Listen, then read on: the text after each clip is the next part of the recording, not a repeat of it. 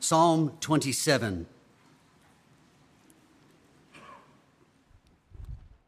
I trust in some quiet moments of perhaps today or this week, you'll be able to revisit this psalm, of which we'll do an overview this morning. And then YouTube or Apple Music or Spotify or whatever you use, Christ, our hope in life and death, and sing along. It's our great hope in this life and beyond. We want to consider this morning this matter of confidence. Confidence. From Psalm 27, God's word to us through David, who we may think of was always the crazy, brave shepherd boy charging at a giant Goliath. But as we see in the Psalms, there are plenty of instances where he struggled with this matter of confidence. I got to thinking this week on the question, why are we afraid of the dark? I mean, why are some of you afraid of the dark? Why are you children afraid of the dark, right? What's the answer to that question? It's an interesting study in psychology. I'm sure there's some official name for the extreme fear, the phobia of dark, but all of us probably have at least a recollection of being sent down into the basement at night to get a can of, beans off the shelf or something and being a little concerned about the dark.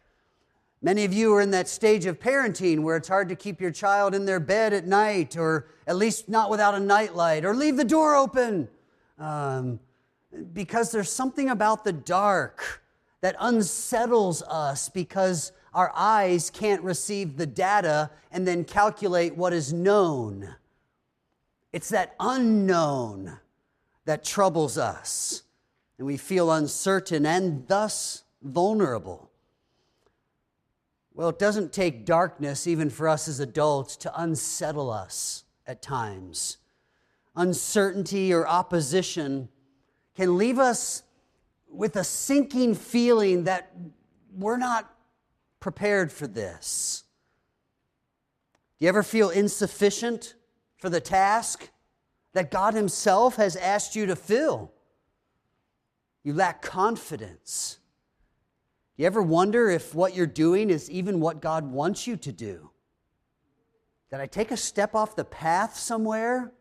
Am I even supposed to be doing what I'm doing? We don't see how it's going to work out, or we lack control, or we feel weak and vulnerable, so our confidence is gone. And tied to that confidence is often this idea of hope. And so we're just not kind of a lively, go-get-em kind of Christian because we lack confidence. Well, hope comes to you from God through His Word in Psalm 27. You heard it read for us, but look at verse 1 again to see this theme of confidence presented with the bold questions. Whom shall I fear, and of whom shall I be afraid? Listen to the confidence. The Lord is my light and my salvation. Whom shall I fear? The Lord is the stronghold of my life. Of whom shall I be afraid? He echoes this confidence with his closing challenge, as if it's all just tied up in a tidy bow. Here's how you take care of it. Wait for the Lord. Be strong and let your heart take courage. Wait for the Lord. But the problem is, many could say, well, I'm just not like David. Well, notice that when David is alone with his thoughts, his own thoughts, not his God-given inspired thoughts of Psalm 27, his own thoughts betray that David is not a bastion of self-confidence. So much so that in this psalm, many of the biblical scholars have wrestled with the fact that maybe this was supposed to be two psalms. Maybe verses 1 through 6 The Lord is my light and salvation, and He'll take care of my enemies was one psalm. And then beginning in verse 7 or so, it's really something different. Because by verse 7, we hear David wondering if God will hear him. Lord, hear when I cry aloud. I'll appeal to your graciousness to hear me. You will, won't you? In verse 8, he thinks he's doing the right thing, but there's an uncertainty. You have said, seek my face, and my heart says to you, your face, Lord, do I seek. Am I doing it right? Verse 9, hide not your face from me. Turn not your servant away. Cast me not off. For I know what it's like to be forsaken, even by family. He hopes God won't turn away from him. And in verse 12, he's asking that God won't give him over to his enemies. Give me not up to the will of my adversaries. Well, why would he say that if he's already nailed down in verses 1 through 3, the Lord's my light and my salvation, I have no one to fear, I'll be delivered from my adversaries? I think kind of loses some momentum when you add, I think, to the end. And what we realize is David is not generating confidence from within. He's not some power plant of self-confidence. No, Psalm 27 is no Disney-like song of looking deep within to find the true hero inside. Quite the contrary. David says, when I look inside, that's when I become almost schizophrenic. That's when I'm like, oh, I thought I had it right, but now I'm not sure, when it's just me left with opposition and uncertainty and the darkness and the future and enemies around. The confidence seems to fall away in the hardships of life. So where does David's confidence come from? How does David point us to confidence? What does he say it is that fuels the engine of confidence in the Christian life? And verse 1 gives us the answer. And then it unfolds in the verses or the stanzas of this song. The Lord is. That's the beginning of hope. That's the beginning of confidence. Now, we can fill in the blank with blank is. My job is. My marriage is. My financial state is. The diagnosis I got from the doctor is. The concerns I have with our culture and the way our nation's going are. There's all kinds of stuff out there that can stir up unsettling, confusion, uncertainty, fear. But David's answer is not look within and come on, you can do this. His answer is the Lord is. And here in Psalm 27, the Lord is my light and my salvation. The Lord is the stronghold of my life. God is light for our darkness. Not just light and dark of day and night, but the darkness that causes unsettling and uncertainty in you. What robs you of your confidence? The solution is the Lord is the light. You see, David was, in a sense, living in darkness. He doesn't know what's going to happen in his kingdom. He doesn't know what's going to happen with Saul. He doesn't know what's going to happen when his own sons are turning against him. There's the uncertainty, so there's darkness. He can't see what's going to happen. It's dark. David's point is, no, I've got it wrong. I live in perpetual light. I always know what's going on because God is the light. So it's like the nightlight in your child's room. You don't want him sleeping with the full brightness of the light on. His body doesn't want that either. It's made to enjoy that darkness of sleep. But a little bit of light that just reveals the room enough to see that everything's okay gives that peace of mind to the child. David is saying, the Lord is my light. And it's not just a battle against the darkness, it's that the darkness is gone if I'm in the presence of God who is light.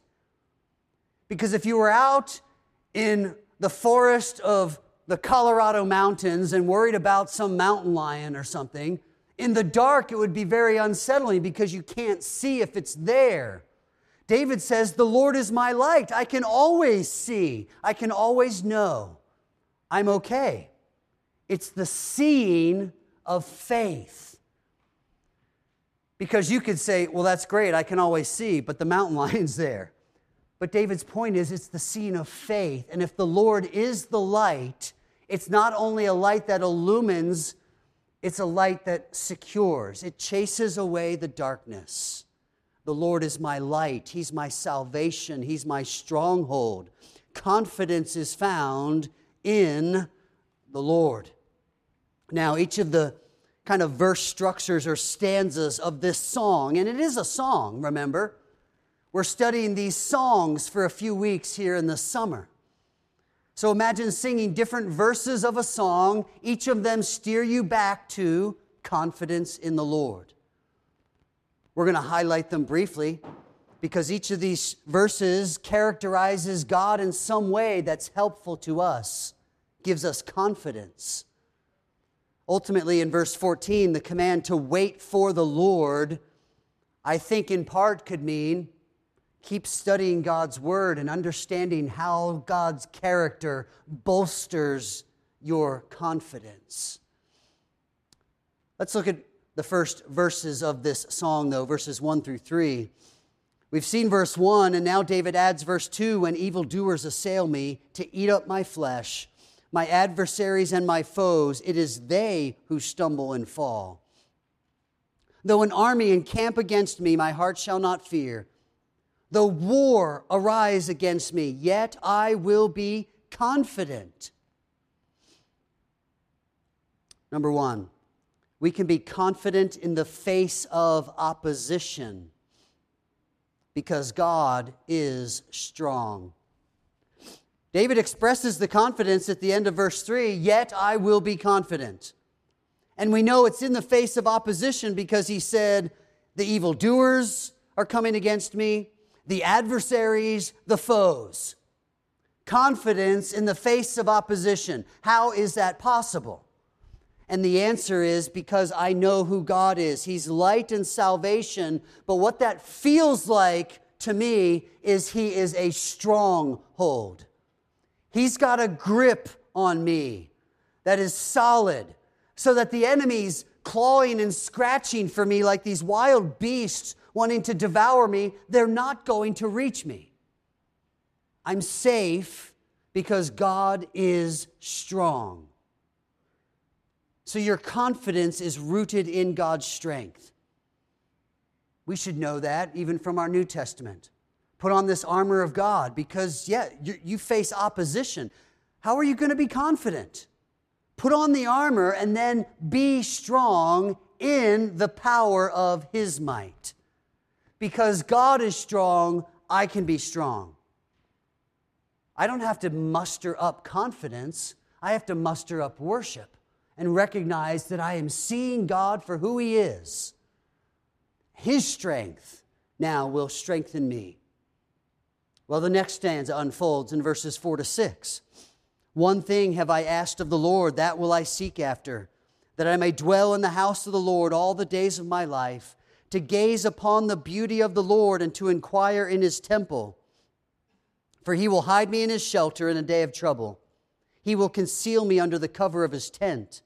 He will lift me high upon a rock, and now my head shall be lifted up above my enemies all around me. And I will offer in His tent sacrifices and shouts of joy. I will sing and make melody to the Lord. Number 2, we can be confident in the priority of worship because God is beautiful. Confident in the priority of worship. Where do we see that? David says in verse 4, one thing I asked of the Lord. One thing. And honestly, after reading verses 1 to 3, and in seeing in verse 6 that enemies are all around him, we can have a pretty good guess, right, at what that one thing would be that David wants. One thing have I asked of the Lord, and that would be that he would deliver me from my enemies. But that's not what the text says. I fear too much of our praying is about, Lord, it would be so much better if you'd fix this and solve this and remedy this and give health here and save us from this and provide finances here. And we want all the fixes which God may intend to do in his kindness. But David, in this context of enemies and foes and adversaries looking to devour his flesh, does not seek the one thing of deliverance from those enemies. Instead, he prioritizes worship. And how can he be confident that that's what's most important?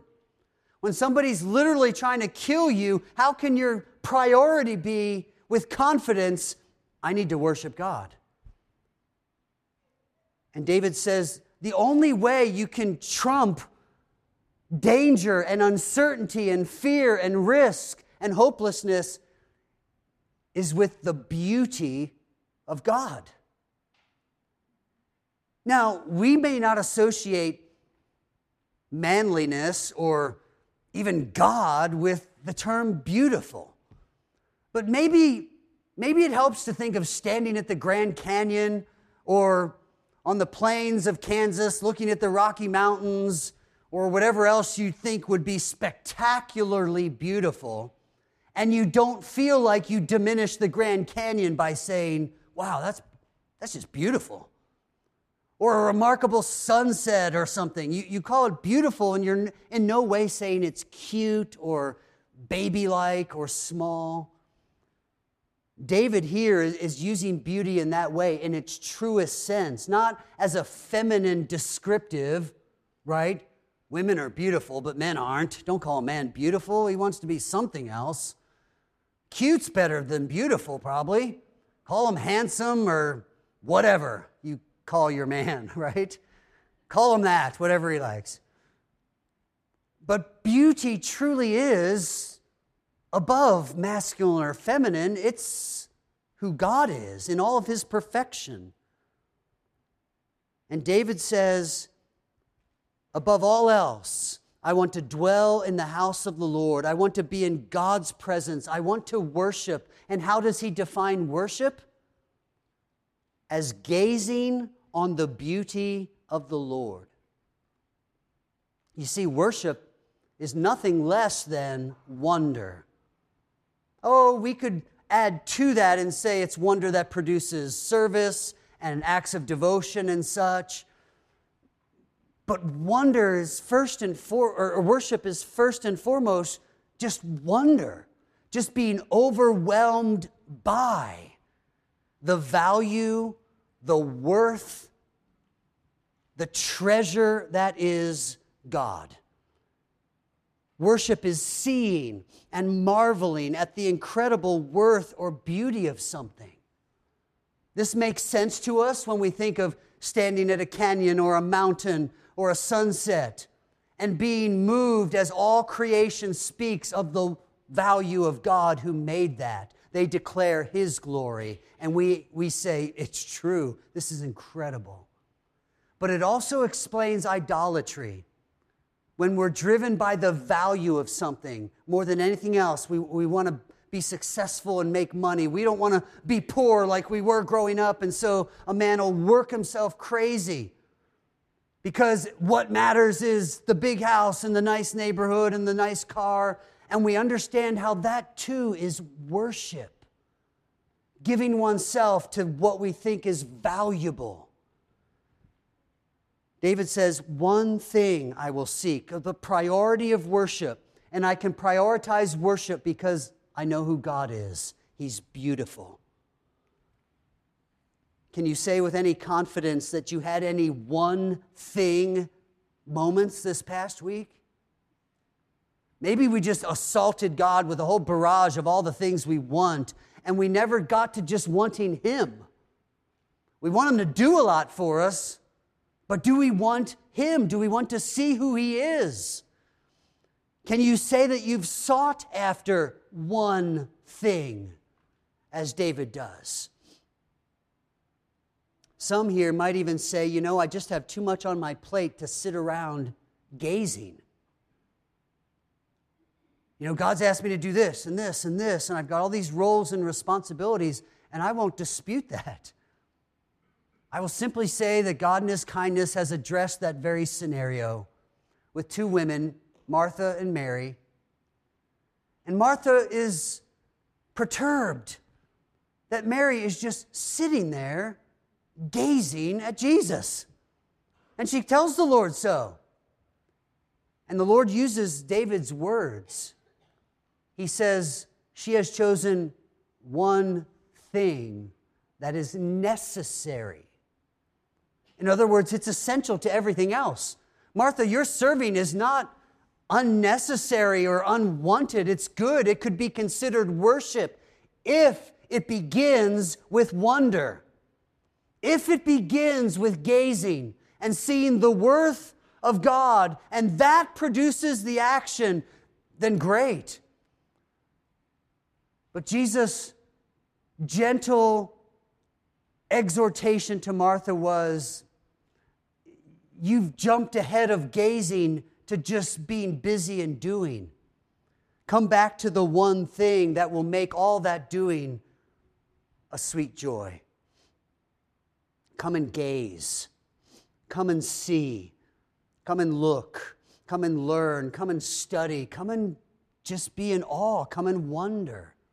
Come and stand at the Grand Canyon of God's character. Come and stand at the Pikes Peak of God's might and majesty. And just wonder. And be amazed at how much that does to fuel what you desperately want out of the routine of life. The confidence, the courage, the strength. David says, the Lord is my light. Later in the psalm, I think, but the great hope of keeping him encouraged and confident is, wait a minute, I'll come back and gaze upon the beauty of the Lord. Now verses 7 through 9, or 10. Hear, O Lord, when I cry aloud, be gracious to me and answer me. You have said, seek my face. My heart says to you, your face I seek. Hide not your face from me. Turn not your servant away in anger. O you who have been my help, cast me not off. Forsake me not, O God of my salvation. For my father and my mother have forsaken me, but the Lord will take me in. Verse 9 is almost painful to read. Hide not, turn not, cast not, forsake not. It's almost like the last phrase should be a question. Cast me not off, forsake me not, O God of my salvation. Right? That is who you are, right? You said seek your face. I've been doing that. Have I done it right? You've been my help. You won't cast me off, will you? There's this dip that happens. We started great, and we all know verse 1, the Lord is my light and my salvation. But most probably identify more with, I think, or right? You will, won't you? I think the point that David wants us to see here is how he brings it all back in verse 10 to the character of God. Mother and father have forsaken me, but the Lord will take me in. Number 3, we can be confident in our place of belonging because God is love. Yes, His steadfast love endures forever, and when you belong to Him by faith in Jesus Christ, you can be confident in that belonging. Some of you thrive on the acceptance of others and thus suffer when you don't feel it. There's not a lot of confidence to be had in doing that. Better to trust in the Lord than to put confidence in princes or anyone else. Doesn't mean you have trust issues. It simply means you know where trust is best placed. In the one who says he will never leave you or forsake you. The one who says, I'm your light in darkness. I'm your salvation when you need deliverance. I'm your stronghold in your weakness. David says, the Lord will take me in. It's almost like self-preaching. Lord, you said seek your face. I think I've done that. You won't cast me off, will you? You're not. And then he comes back and he just says, David, get a grip. The Lord will take you in. You are safe and secure in his hand. We can be confident in a place of belonging because God is love. Read Romans 8 this week and be reminded of why you should be confident in your place of belonging. David came to that place. Oh, that's right. Confidence starts with the Lord is. Or in this case, the Lord will. Take me in. But the song continues. Verses 11 and 12. Teach me your way, O Lord. Lead me on a level path because of my enemies. Give me not up to the will of my adversaries, for false witnesses have risen against me, and they breathe out violence. Teach me your way, O Lord, David says at the beginning of this stanza. Remember, the theme is confidence. So something about this request to be taught is tied to our confidence. We would think confidence would come from knowing what we need to know. You remember your first day on a new job, your first week, maybe the first months, and you're learning the people, you're learning the personalities of bosses, you're learning expectations. But once you get to know all of that, now you have confidence. I know what I know. I'm good. We can do this. But it doesn't seem to be the case here.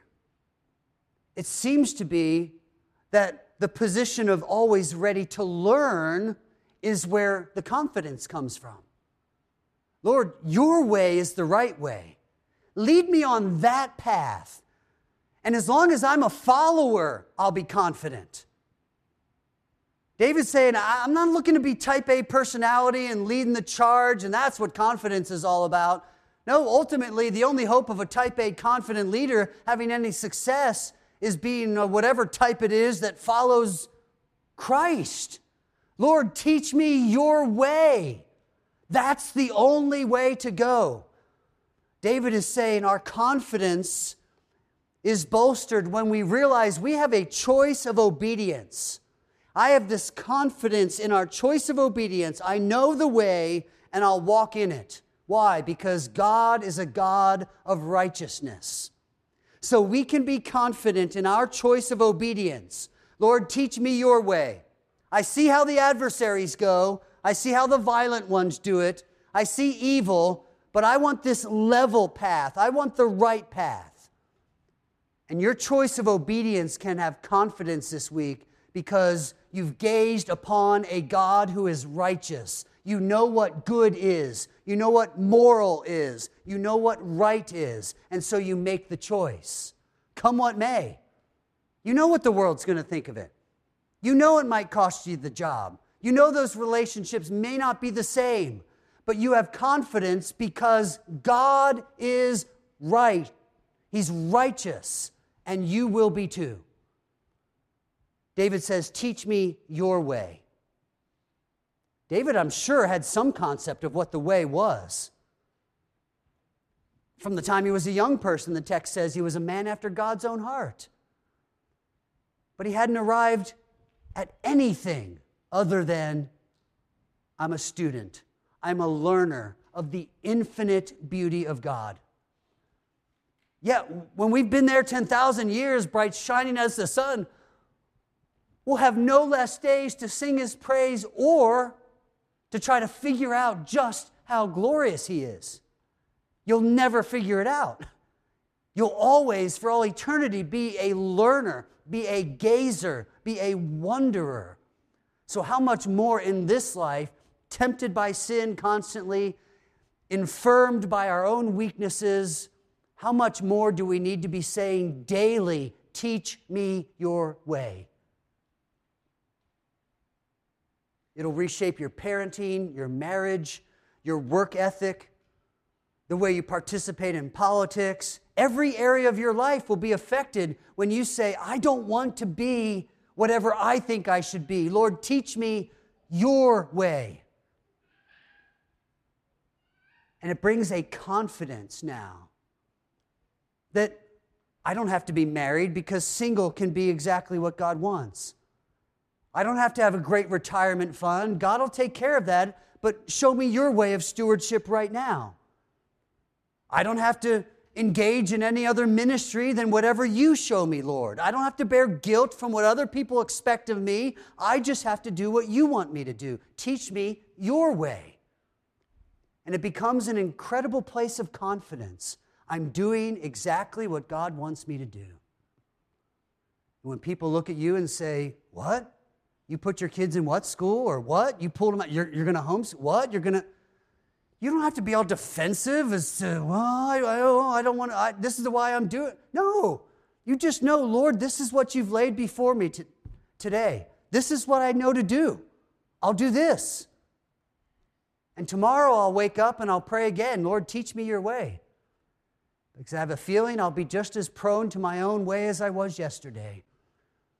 If we want confidence, it needs to be rooted in the God who is always right and who is instructing us in that path. Finally, the song finishes with a general summary of confidence. I believe I shall look upon the goodness of the Lord in the land of the living. Wait for the Lord, be strong, let your heart take courage, wait for the Lord.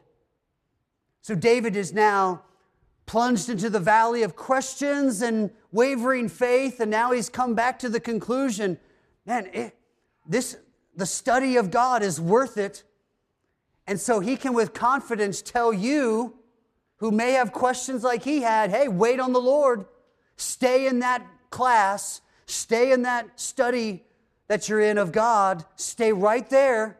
Wait on Him, and when you start seeing His character, you will feel the confidence build. And you too will say something like, I'm not afraid of the dark anymore. That maybe your 6-year-old announced to you one day, right? You'll come to the same conclusion David did. The Lord really takes care of it. I can trust Him with it. Verse 14 is that corrective for any of the doubt that we heard.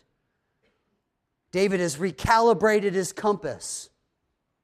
He knows where he's going because he knows who God is. I love the way the New American Standard, some of you are reading it, translates verse 13. Many of you have the ESV, and it says, I believe that I shall look upon the goodness of the Lord in the land of the living. The New American Standard translates it this way. I would have despaired unless I had believed that I would see the goodness of the Lord in the land of the living. If you listen to that, you can realize the Hebrew language has created a lot of questions about the verb tenses. I would have despaired unless I had believed that I would see the goodness of God in the land of the living.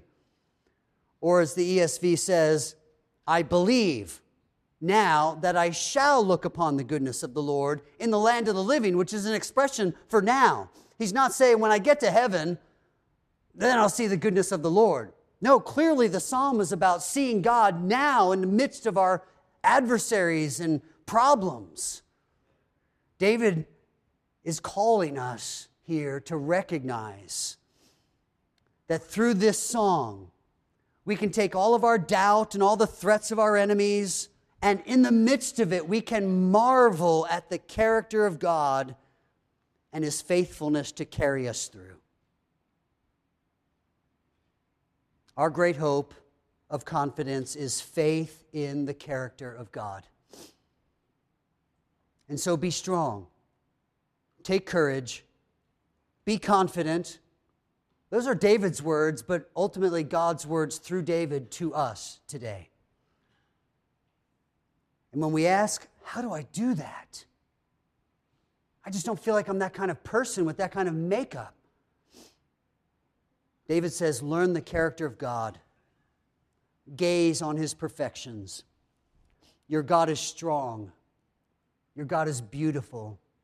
Your God is loving. Your God is righteous. And your God is good. So we can be confident in this journey of life because our God is all of this to us. Heavenly Father, make us people who need one thing: to see more of You. And may our worship of You transform our confidence and our faith and even our desires this week.